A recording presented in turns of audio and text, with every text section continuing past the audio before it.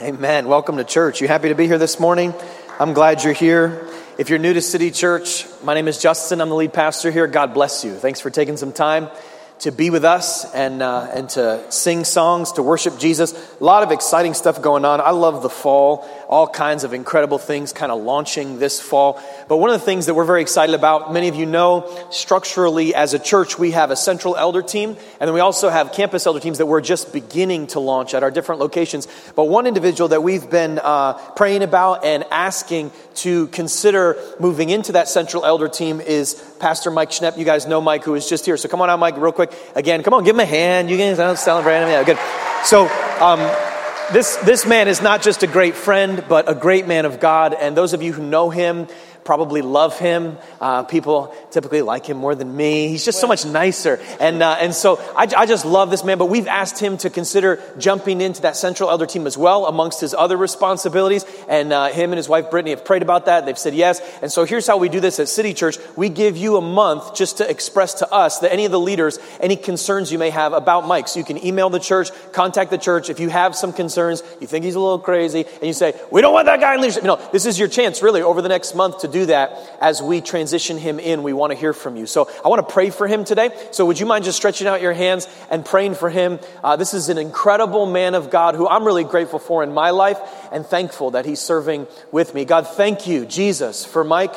Thank you for Brittany. Thank you for Taylor. What an incredible family that loves you, that is the real deal, that deep in their hearts, they are truly great followers of Christ. I thank you for the anointing and the power on his life to minister the gospel. I thank you that he is a friend and a great man of God. And Jesus, as they step into this new level of leadership as a family and new responsibility, it's more time, it's more energy. I know that it is a sacrifice, and I thank you, God, for his willingness to sacrifice for your church and for its mission. I bless him, and we bless him as a church family. In Jesus' name, amen.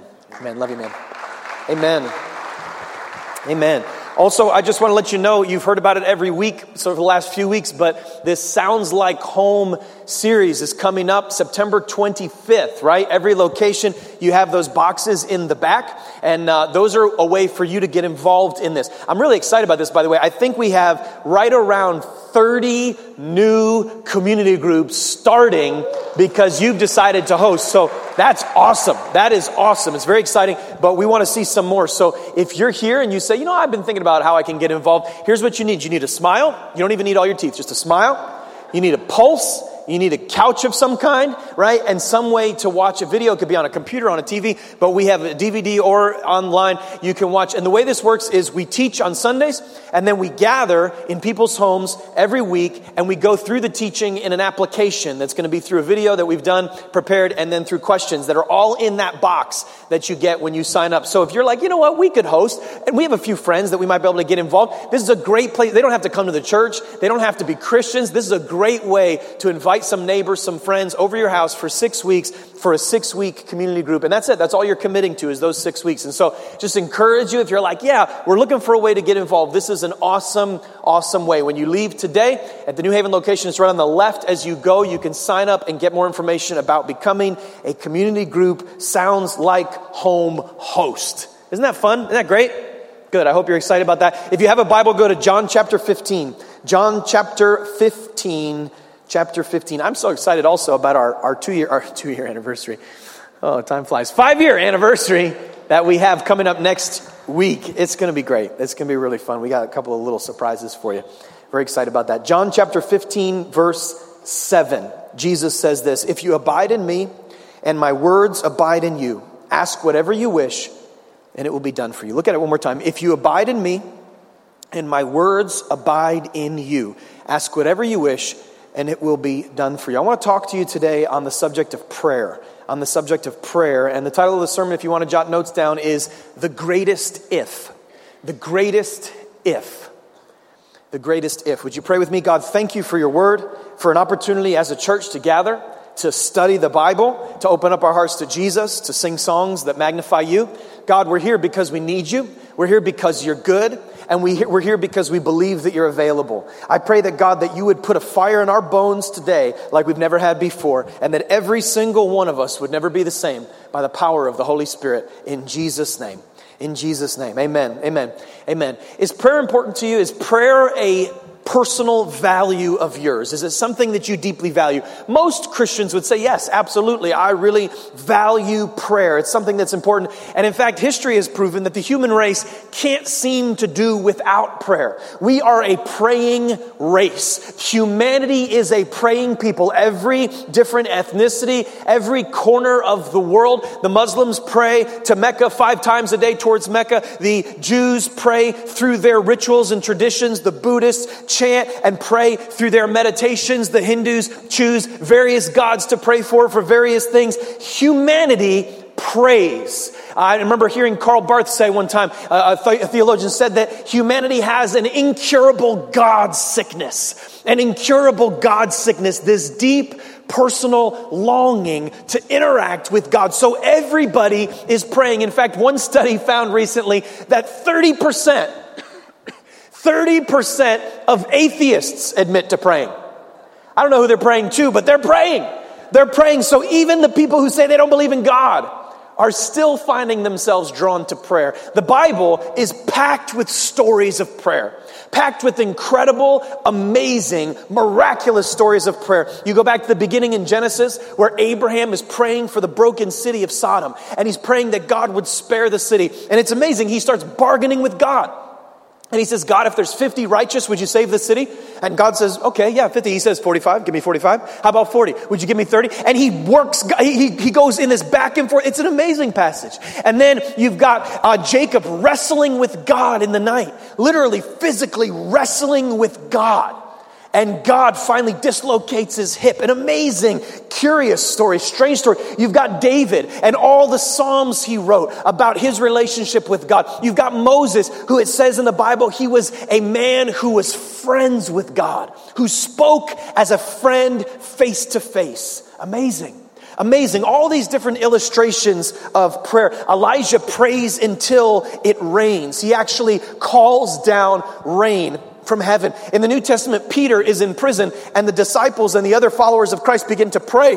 And as they pray, an angel is sent, opens the prison doors, and Peter is set free. Amazing different stories of prayer. And if you begin to look from cover to cover in the Bible, you will find that prayer is a very consistent, very complex, very mysterious, and very powerful reality. A very powerful reality. And how you pray is directly connected to how you see God.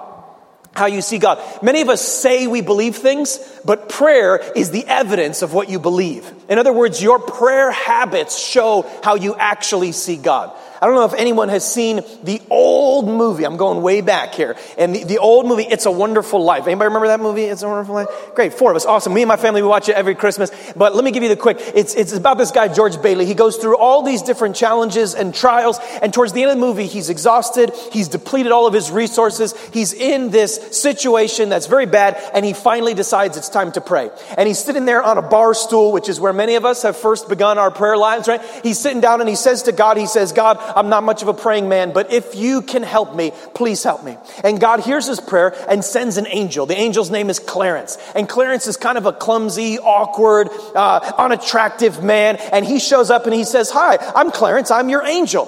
And George Bailey looks at him and says, you're my angel, huh? And he says, that's right. I'm your angel. I'm here because you prayed. And he says, well, you just look like the sort of angel I'd get. Right? Like he, in other words, what did he just do there? He described his confidence in prayer. In other words, he believes in a God who would give him an incompetent angel.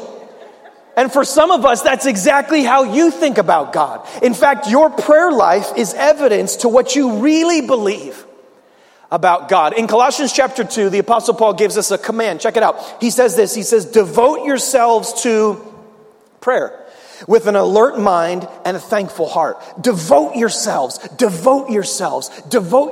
prayer. And what I have found in my own life, and what I have found, just being honest today, and what I have found in the lives of hundreds of people that I've spoken to about the topic of prayer on a one-on-one basis, I have found that prayer seems to fall into the category of acceptable exaggeration in many of our minds. And so when Christians are asked, hey, do you have a prayer life? How much do you pray? We are masters at giving ambiguous answers that act as though we pray far more than we do. And so we say things like, praise the Lord. I'm praying, I'm always praying. I'm always, just like, some things it seems in our culture are acceptable to exaggerate. Like, hey, how often do you go to the gym? That expensive gym membership I have? I go, all the time. I mean, totally, it's not just sitting there. Who would spend $100 a month and not go? I mean, I would never do that. Yes, I go to the gym. Or when your wife says, hey, how many Oreos did you eat? Right? This is one for me. And I'm like, a few. Really, the entire sleeve is gone. Where'd they all go? It must have been the boys. My sons must have eaten them, right? There's this acceptable exaggeration. In the same way, there's this acceptable exaggeration around prayer. And when people are asked, Christians are asked, how much do you pray? How important is prayer? We seem to have these amazing answers, but when you pull back the veneer, you find that the actual practice is strangely lacking. And we have the ability to organize church services, gather, sing songs, serve on servant teams, play instruments, all these various things. But very, very, very, very, very few people have truly learned to pray. To pray. What's your prayer life like? I can just say personally, just recently, the last month and a half, God has been speaking to me about prayer. And God has been challenging me personally to transform the way I do prayer and to increase the investment in prayer. God has been speaking to my heart that the prayer life I have is not sufficient for the level that He has for me. And I want to suggest to you today that maybe your prayer life needs a bit of an injection. Maybe your prayer practice needs some new life. What's holding you back from a greater life of prayer? What's holding you back? So some of us would say, I don't really get it, Justin. I feel like if I pray, I don't know what to say. It's funny, I've met some of the most talkative people in the world, but they're afraid to pray. It's like, well, you know how to talk. You just talk my ear off for an hour. Why don't we pray? I don't know what to say. You always know what to say. Come on, just talk. Use your words, right? But we feel like, it's complicated. It's weird. I'm not exactly sure how it all works. How am I supposed to say it? What am I supposed to say? Do I need to have certain words like, dearly beloved, we're gathered here? What am I supposed to say? Right? Some of us, just the complexity of prayer is so intimidating that we don't pray. We don't pray. Others of us, though, it's busyness. And I think this is probably the most common reason people don't put time aside to pray, especially in our context. Where people would say, I really should pray, but, our baby keeps waking up in the middle of the night. I got 2 jobs right now. I'm working like crazy. You don't understand. My hours are nuts. It's 12-hour days. It's very difficult. Or, it's just a tough time in life. I'm going back to school. I'm getting that second degree, or I'm doing this, or, life's crazy. We're just barely making ends meet. We just don't have time. I'm so busy. I just don't have time. I've got all the right reasons, and I just don't have time to pray. See, what I believe is our busyness as an excuse actually speaks of what we really believe about prayer. Because if we're so busy that we don't have time to pray, well, it tells me that you don't really believe that God hears you. And you don't fully believe that He's going to answer. What do you believe about prayer? What's your routine? See, when I read John chapter 15, verse 7, and I love this verse. When I read John chapter 15, verse 7, I see a spark. I see something beyond man-made religion. I see something beyond the routines of the normal human attempts to pursue God. There is something here that is so vibrant, something here that is so rich. Jesus is not just giving us a model for prayer, although He does that, but He's also giving us a secret to prayer. How to pray, how it really works, and what it really does. And I want to see if we can pull this out today. You'll notice that He says, if you abide in me and my word abides in you, ask whatever you wish and it will be done for you. We have to start with this idea of in Him. In fact, as you gaze upon the entirety of Scripture, you'll find that in Him is maybe the most important and oftentimes counterintuitive idea in all of the Scripture. See, the Bible teaches that the secret to real effective Christian prayer is the understanding of what it means to be in Him. See, God was so committed to your prayer being effective that He became a man so that as a man, He could represent all men and women. And in him, the perfect life that he lived could be attributed to us. And so Christ lives a perfect life as a representative for all people. He then dies a substitutionary death. In other words, that when he died on the cross, in the eyes of God, all who would believe in Christ were in him on the cross. And so on the cross, you died with him. Now Jesus rose from the dead, and when he rose to new life, resurrection power filled his bones, and you were in fact in him. And when he was seated at the right hand of the Father, the place of divine power and authority, where the Father always hears and where the Father always knows, it was in that position that you also were in him, so that you as a believer in Christ could have unfettered, unbroken, perfect access to God. To God. Now look at the Bible. Let me show you a couple of passages of scriptures. Let me just get this in your bloodstream. Ephesians chapter 2 says it like this. For through him, that's Jesus, we both have, what's the next word?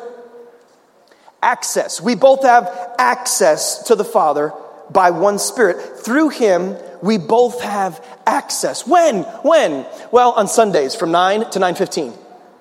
That's it. It's a tight window.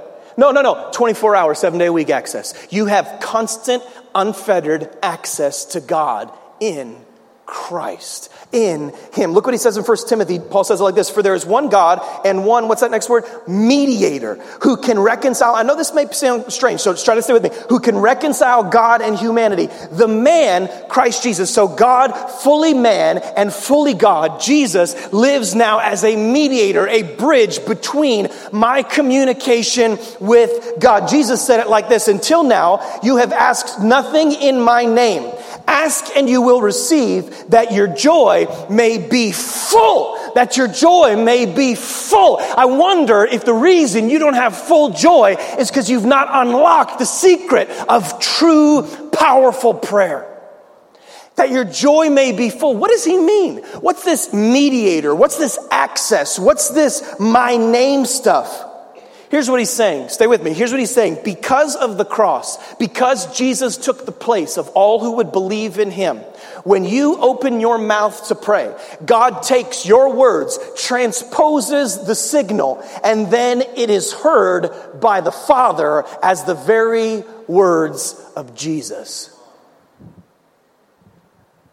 And when you believe that, the power for prayer is unlocked. Because the very words of Jesus are always heard by the Father.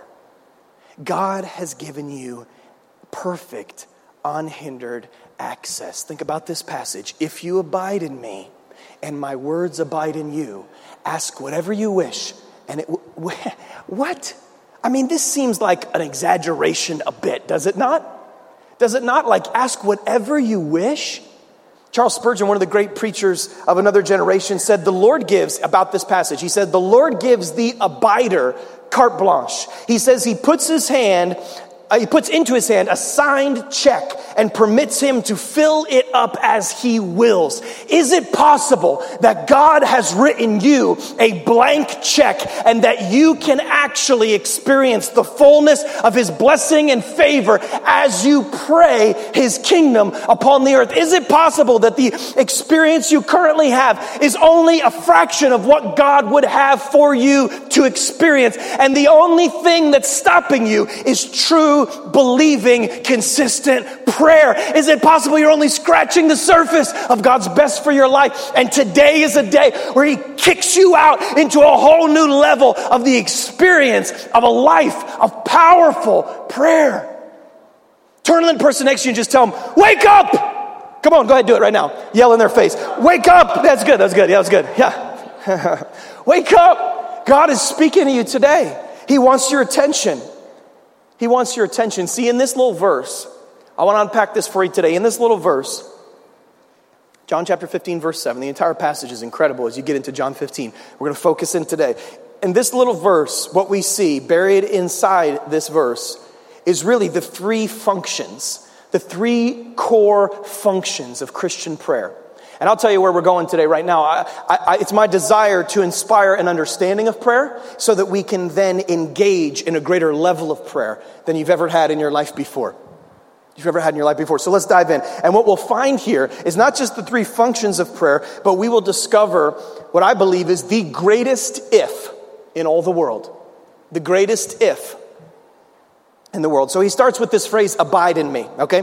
He says, if you abide in me. Now, that word abide is a little intimidating for many of us, right? Because it's a word that, we don't use in our common vernacular very often, right? And so this word abide could simply mean dwell or continue or remain. If you dwell in me, if you continue, if you remain. Let me try to illustrate. For decades, researchers have tried to discover what it is that helps children grow healthy in their family. What are the dynamics that make up a healthy home? Stay with me today. What are the dynamics that make up a healthy home? And they've done all types of research on various different dynamics or, variables within a home to discern how kids grow up healthy. And there are very, very many different variables. But one was surprising to researchers over the last 100 years. One small variable that improves a child's grades more than doing homework, praise the Lord, more than sports, more than participating in art. This one variable makes the child twice as likely to get A's. It makes the child less likely to engage in adolescent smoking, drinking, drugs, depression, and suicide. This one variable is not their economic status. This one variable is not the parents' education. This one variable is not the neighborhood that they grew up in. The one variable that seems to impact all of these things in such a significant way, which is a bit unexpected and a bit strange, especially in the busy, crazy life we live today. The one variable that researchers have found is if that kid sits down every day with his family for dinner. Table. At the table. See, it's at the table that I find friendship. It's at the table that we converse. It's at the table that I learn to trust you, that I hear about your day, that we fall more in love with each other. It's at the table that we invest in who we are and in who we're going to become. It's at the table that we learn how to communicate and how to enjoy each other and how to make one another priority. See, what did Jesus mean when he said, if you abide in me, if you abide in me?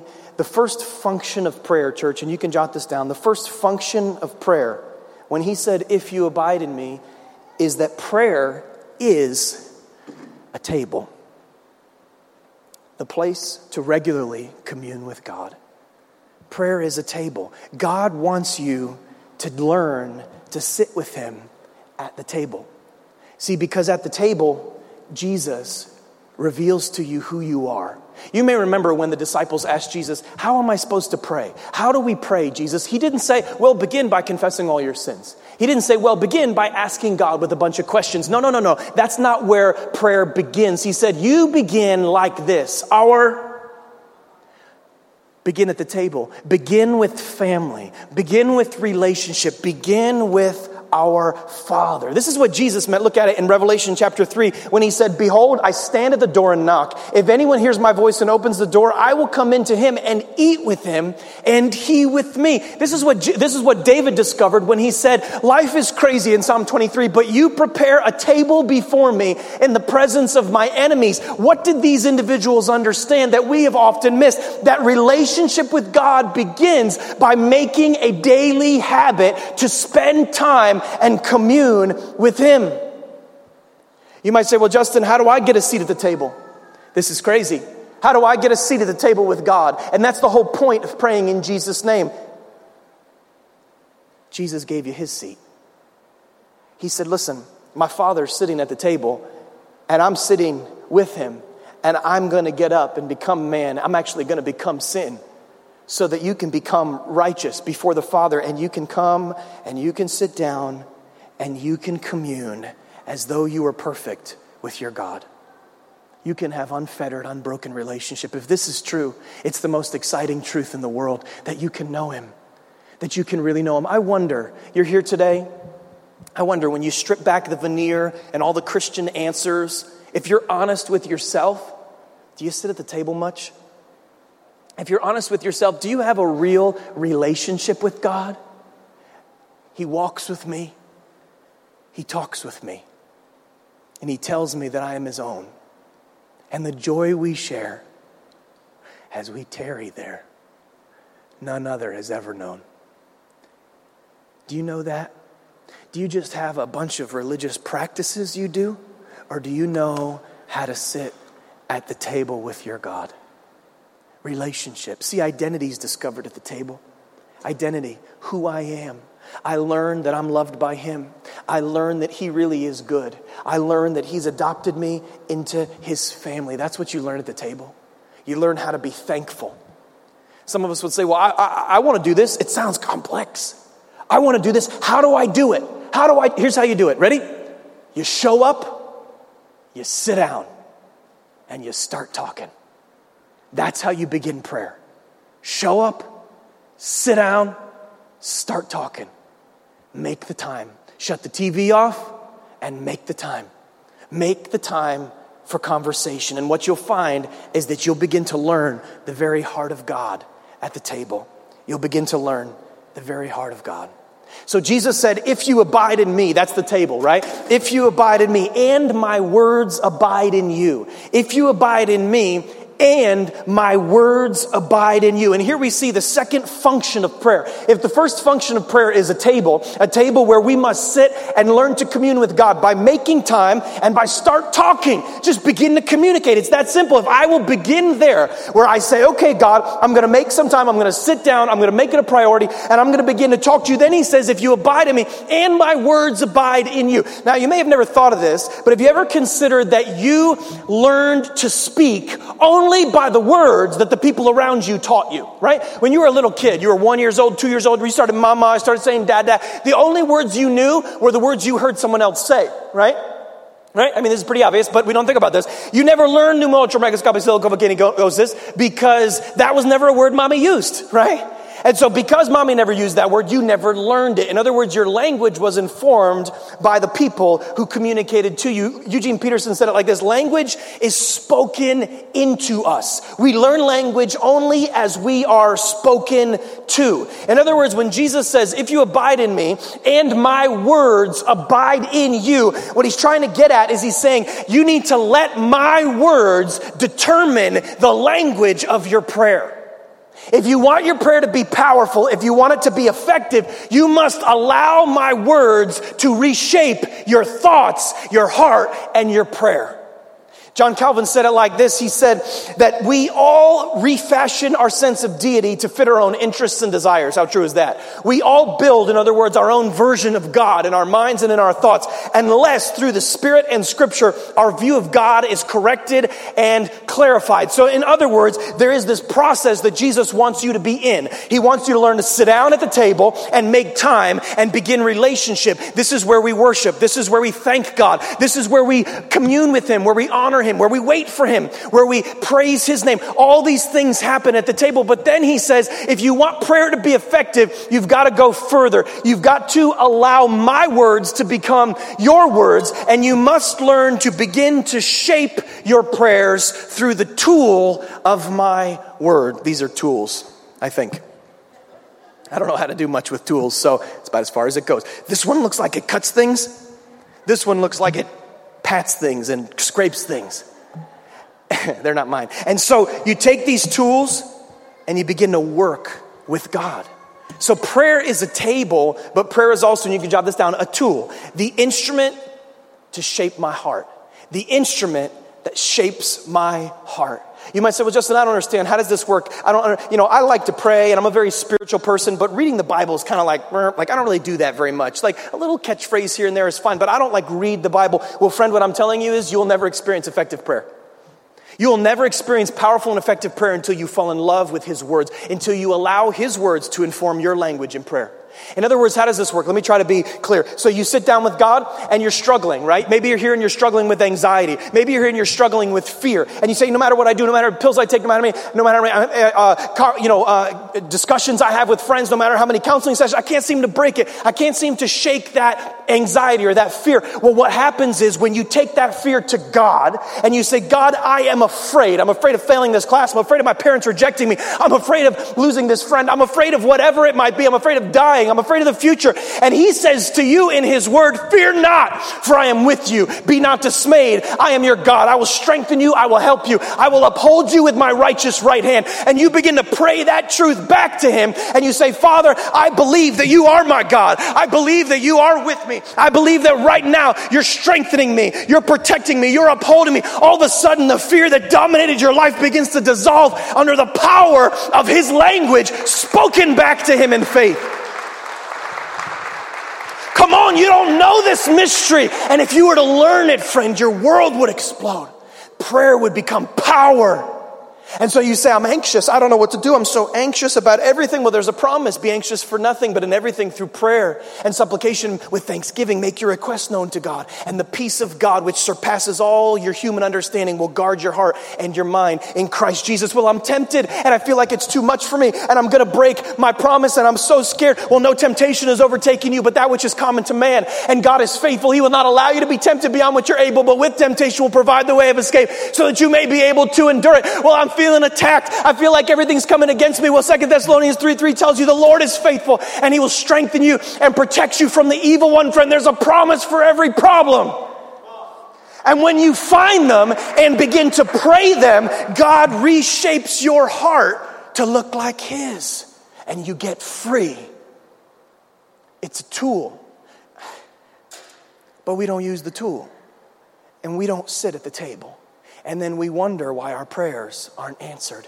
If you abide in me and my words abide in you. This is coming alive for somebody right now. He says, if you abide in me and my words abide in you, then there's a third function of prayer that becomes power. There's a third function of prayer that is amazing. He says, if you abide in me and my words abide in you, ask whatever you wish. What an audacious statement. Here's what Jesus is sure of. He's sure that if you just take time at the table, he's sure that if you just take time with his word and allow it shape your heart like a tool, he's sure that if you do that, your heart will change, your desires will change, and you will align your soul with God's will. And when you pray, you're no longer asking for lollipops and Lamborghinis. Now you're praying the kingdom of God into the earth because you've been transformed by the greatest if. You've been transformed. And so this third function of prayer comes alive and you're able to move forward. Ask whatever you wish. Ask whatever you wish and it'll be done for you. Let me try to illustrate. World War I, amazing time in history. I love reading and studying history. Amazing time in history. The weaponry of the human race advanced massively during World War I. Bombs and guns were created to kill people in greater number than ever before in the history of the human race. And so war changed. And they found quickly that the old tactics of warfare no longer worked. And so one side began digging trenches, and then another side began digging trenches, right? And they would dive into the trench. They'd jump down into the trench, and after they were in the trench, they would fire from the trenches at their opponent, and eventually it became really a stalemate where one side couldn't advance, the other side couldn't advance. As soon as someone picked up their head, they'd get shot by the other side. And so there was this massive chasm, they called it no man's land, right? And they'd set up barbed wire, and the two would remain in their trenches, and the entire western front of the war during World War I was just stopped for days, weeks, months, and years, and nothing could move forward until a great invention to modern warfare came to pass, where people realized that if this is going to change, we need a new weapon.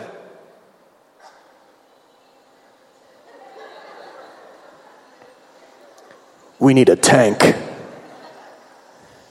Oh, come this way, little buddy. Oh, this thing actually shoots. We won't do that today, but we need a tank.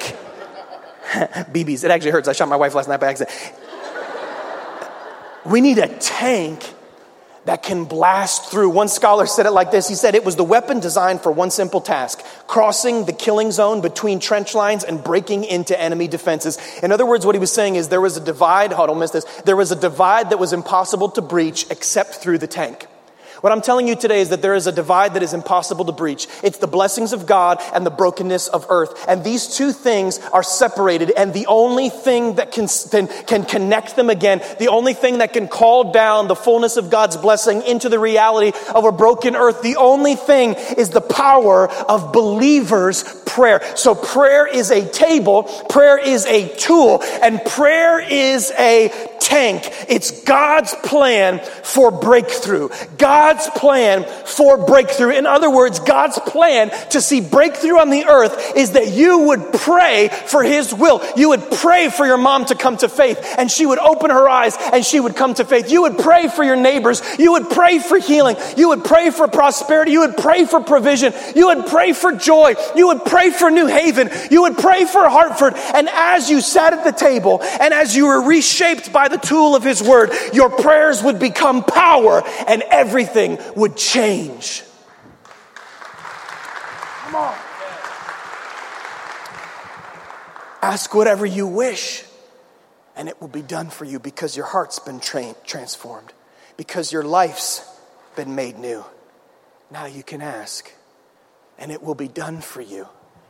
So how did Elijah call down rain? He prayed. How did Peter get free from prison? The people of God prayed. I remember reading, one scholar said that failure to ask, oh, this is an incredible idea. Failure to ask deprives us of what God would have otherwise given us. Failure to ask. How did Jesus beat death on the cross? You might think, well, I don't know. I mean, he prayed. Look at what Hebrews chapter 5 tells us. It tells us that during the days of Jesus' life on earth, He offered up prayers and petitions with fervent cries and tears to the one who could save Him from death, and He was heard because of His reverent submission. Wow, He prayed. He prayed. What power. All things are possible to him who believes. Tim Keller, another preacher, said, prayer is awe, intimacy, and struggle, yet it is the way to reality. There is nothing more important or harder or richer or life-altering than prayer. There is absolutely nothing so great as prayer. See, prayer is the greatest relationship. That's the table. It's the greatest relationship producing the greatest growth. That's the tool that God does in my heart. Advancing the greatest purpose. That's the tank that moves forward the work of God. And so what we see is that God is doing a work on the earth through believers' prayer. And it all hangs on the greatest if. If you will pray. Oh, I'm busy. I got a lot to go. I've got a lot to do.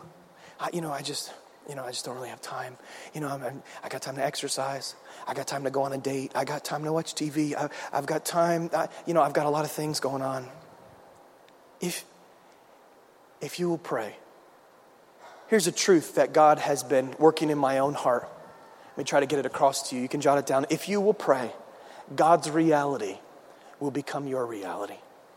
If you will pray, God's reality will become your... In other words, you'll start to know Him in relationship. That's God's reality. God's reality is relationship. Father, Son, and Holy Spirit. He is relationship. If you begin to pray at the table, you'll start to learn what the family's like. You'll start to learn relationship. What does that mean? It means you take time. You carve out that time and you start talking. And you start thanking God. There's no mystery here. Like, what are the magic words? No magic words. In fact, the more honest you can be, the better off your prayer is. Just be honest and start thanking Him for things. That's the table. And then your reality becomes shaped by His word. And rather than seeing God as some distant being, or rather than seeing God as far away, or seeing God as angry at you, or all these false things about God, you start to reshape your world when you start to learn His word. And the promises of God become a reality in your soul. And now, reality of who God is more tangible in your actual experience. And then you start declaring His truth, praying His kingdom to come. And people who are far from God are all of a sudden interested in Jesus. And barriers that could not be crossed any other way, all of a sudden the doors swing open. Because God is advancing through the no man's land of a broken world and conquering the brokenness of human hearts through the prayers of His saints. Why would God choose, the sovereign ruler of the world, choose to entrust humanity with such a great responsibility as prayer? Well, I don't know. I don't. It's a mystery. But he has. If you will pray. If you will pray. If you will pray. Would you stand on your feet with me this morning? If you will pray. You know, like I said, I do feel that many of us are experts at exaggerating our own prayerfulness. And I want to just talk real frank with you for a minute, real straight, okay? If you're here today, and if you're honest, you don't have any habit of prayer in your life. I'm not here to condemn you. I'm here to encourage you that now's the time to begin. You might say, Justin, it's kind of like distracting. I can't focus. I know that. I get it. I think I have ADHD, BC, FD. I got it all right? So if you can't focus, you're in good company, all right? Seriously, it's okay. I remember it was, for me, as I began praying, 5 minutes was just like an eternity. And then it became 10 minutes, and then 15, and then 20. And I began to learn the secret of believing prayer as I fought for it. There's a promise for this, by the way. It's a good tool for your heart. God promises in the scripture, you will seek me and you will find me if you search for me with all your heart. In other words, if you give your half-hearted at best, then you won't find him. But if you give your very best, there's a guarantee that he will be found by you. A guarantee. So here's my challenge. If you're here today and you say, honestly, I don't have any habit of prayer in my life, here's my challenge, and I want to encourage you to take it. Here's the challenge. You ready? For 30 days, 30 minutes every day. For 30 days, starting today, 30 minutes every day. 30 minutes alone in prayer with God. 30 minutes. You say, I don't have 30 minutes. I can guarantee that you can find it. You can find it. It might mean changing your schedule. It might mean shifting things around. 30 minutes for the next 30 days in prayer. And if you're here today and you say, you know, I do pray. I do take time to pray. Well, I want to encourage you, wherever you're at in your prayer, increase it. So maybe you take 30 minutes, maybe you take an hour, maybe you take 2 hours every day, whatever your habit is, I want to encourage you to increase it for the next 30 days. I feel that right now in my spirit, church, that God is doing something in our church. And right now, he is inviting us to a greater degree of prayer. And as we pray with greater direction, with greater focus, with greater passion, and with greater faith, we will see his kingdom come and his will done on earth as it is in heaven, like we've never seen before, if you pray. I want to urge you, if you don't have any prayer habit, 30 minutes for the next 30 days. If you do have a prayer habit, increase what you're already doing. Increase what would you just even right now make a decision to say, all right, I'm in. It's been too long. I've been playing the game for so long. I'm pretending like I have a prayer life. I'm ready. I want to do this. I want to really jump in. Where do I start? Well, of course, Jesus gives us the Lord's Prayer. He gives us the Lord's Prayer, and that's a whole nother sermon, a whole nother section. We've done a series for 6 weeks on the Lord's Prayer. You can look it up. It's called Our Father. It's on our website and everything. But I just want to give you a real practical thing. If you need to break up your prayer time, maybe give 10 minutes for each. That's a good start. 10 minutes for the table. In other words, you take 10 minutes and you just fellowship with God. You sing songs to him. You praise him. You make a list of 15 things you're thankful for. And you out loud say thank you to him for those things. Take 10 minutes at the table. And then after you've taken some time at the table, you've thanked him, you surrendered to him, you said, God, I want to know you. You've invited him into your day. You begin with that and then take 10 minutes to do the tool. To learn some Bible verses that you can pray back to God about your areas of struggle. So you say, I really struggle with anxiety. I really struggle with pride. I really struggle with doubt. Whatever your questions may be, there's a Bible verse. There's 100 Bible verses for you. And as you begin to pray those verses back to God, he will begin to shape your heart in prayer. And so you begin to say, God, I believe that this is true about you. And so I ask you for it. And you pray those things back to him. And then take the last 10 minutes to petition God, to ask him for specific things. Ask him for his kingdom to come, for blessing, for favor, for help. And as you do that, you will cultivate a heart that knows God. Would you close your eyes for a second? Just close your eyes all across the room right now. The Spirit of Jesus is drawing you right now. And there's a question. Will you call upon him? Not for 90 minutes at a church service alone, but in your daily habits of life. Will you call upon him? Will you throw off every excuse? Will you throw off the sin or the pride that would keep you? And would you even right now make a choice to say, Justin, I want to go further. I want to go deeper. I want to pray like I've never prayed before. Maybe you're here and you're saying, you know what, I'm ready. I want to make that 30-day, 30-minute challenge. I want to do it. I want to do that for 30 days. I want to commit to that. Or you're saying, you know, I already have a prayer life, but I want to increase it over the next month. I want to increase it. If that's you and you're saying, I'm ready, I want to do this, would you just lift up your hands as a sign of surrender? So that's me. Just keep them up for a minute. I want to pray for you. Holy Spirit, I thank you for the power of your presence in this room. God, we're calling out to you right now. We're saying that we want to learn to be a people who call upon the Lord. We want to learn to be a people who pray. God, I pray, teach us the secret of the table. God, I pray, teach us the secret of the tool of your word and prayer. God, I pray, teach us the secret of the tank to advance the mission of God across the no man's land of a broken world. God, I pray, light our hearts on fire with the power of prayer as we meditate upon your truth. If you abide in me and my words abide in you, ask whatever you wish and it will be done for you. Father, I'm asking right now that you put upon our church a great spirit of prayer, a great passion for prayer. Come, God, even as we make this commitment to you and step out in faith to say we want more of you in Jesus' name. Come on, let's sing it up to God together.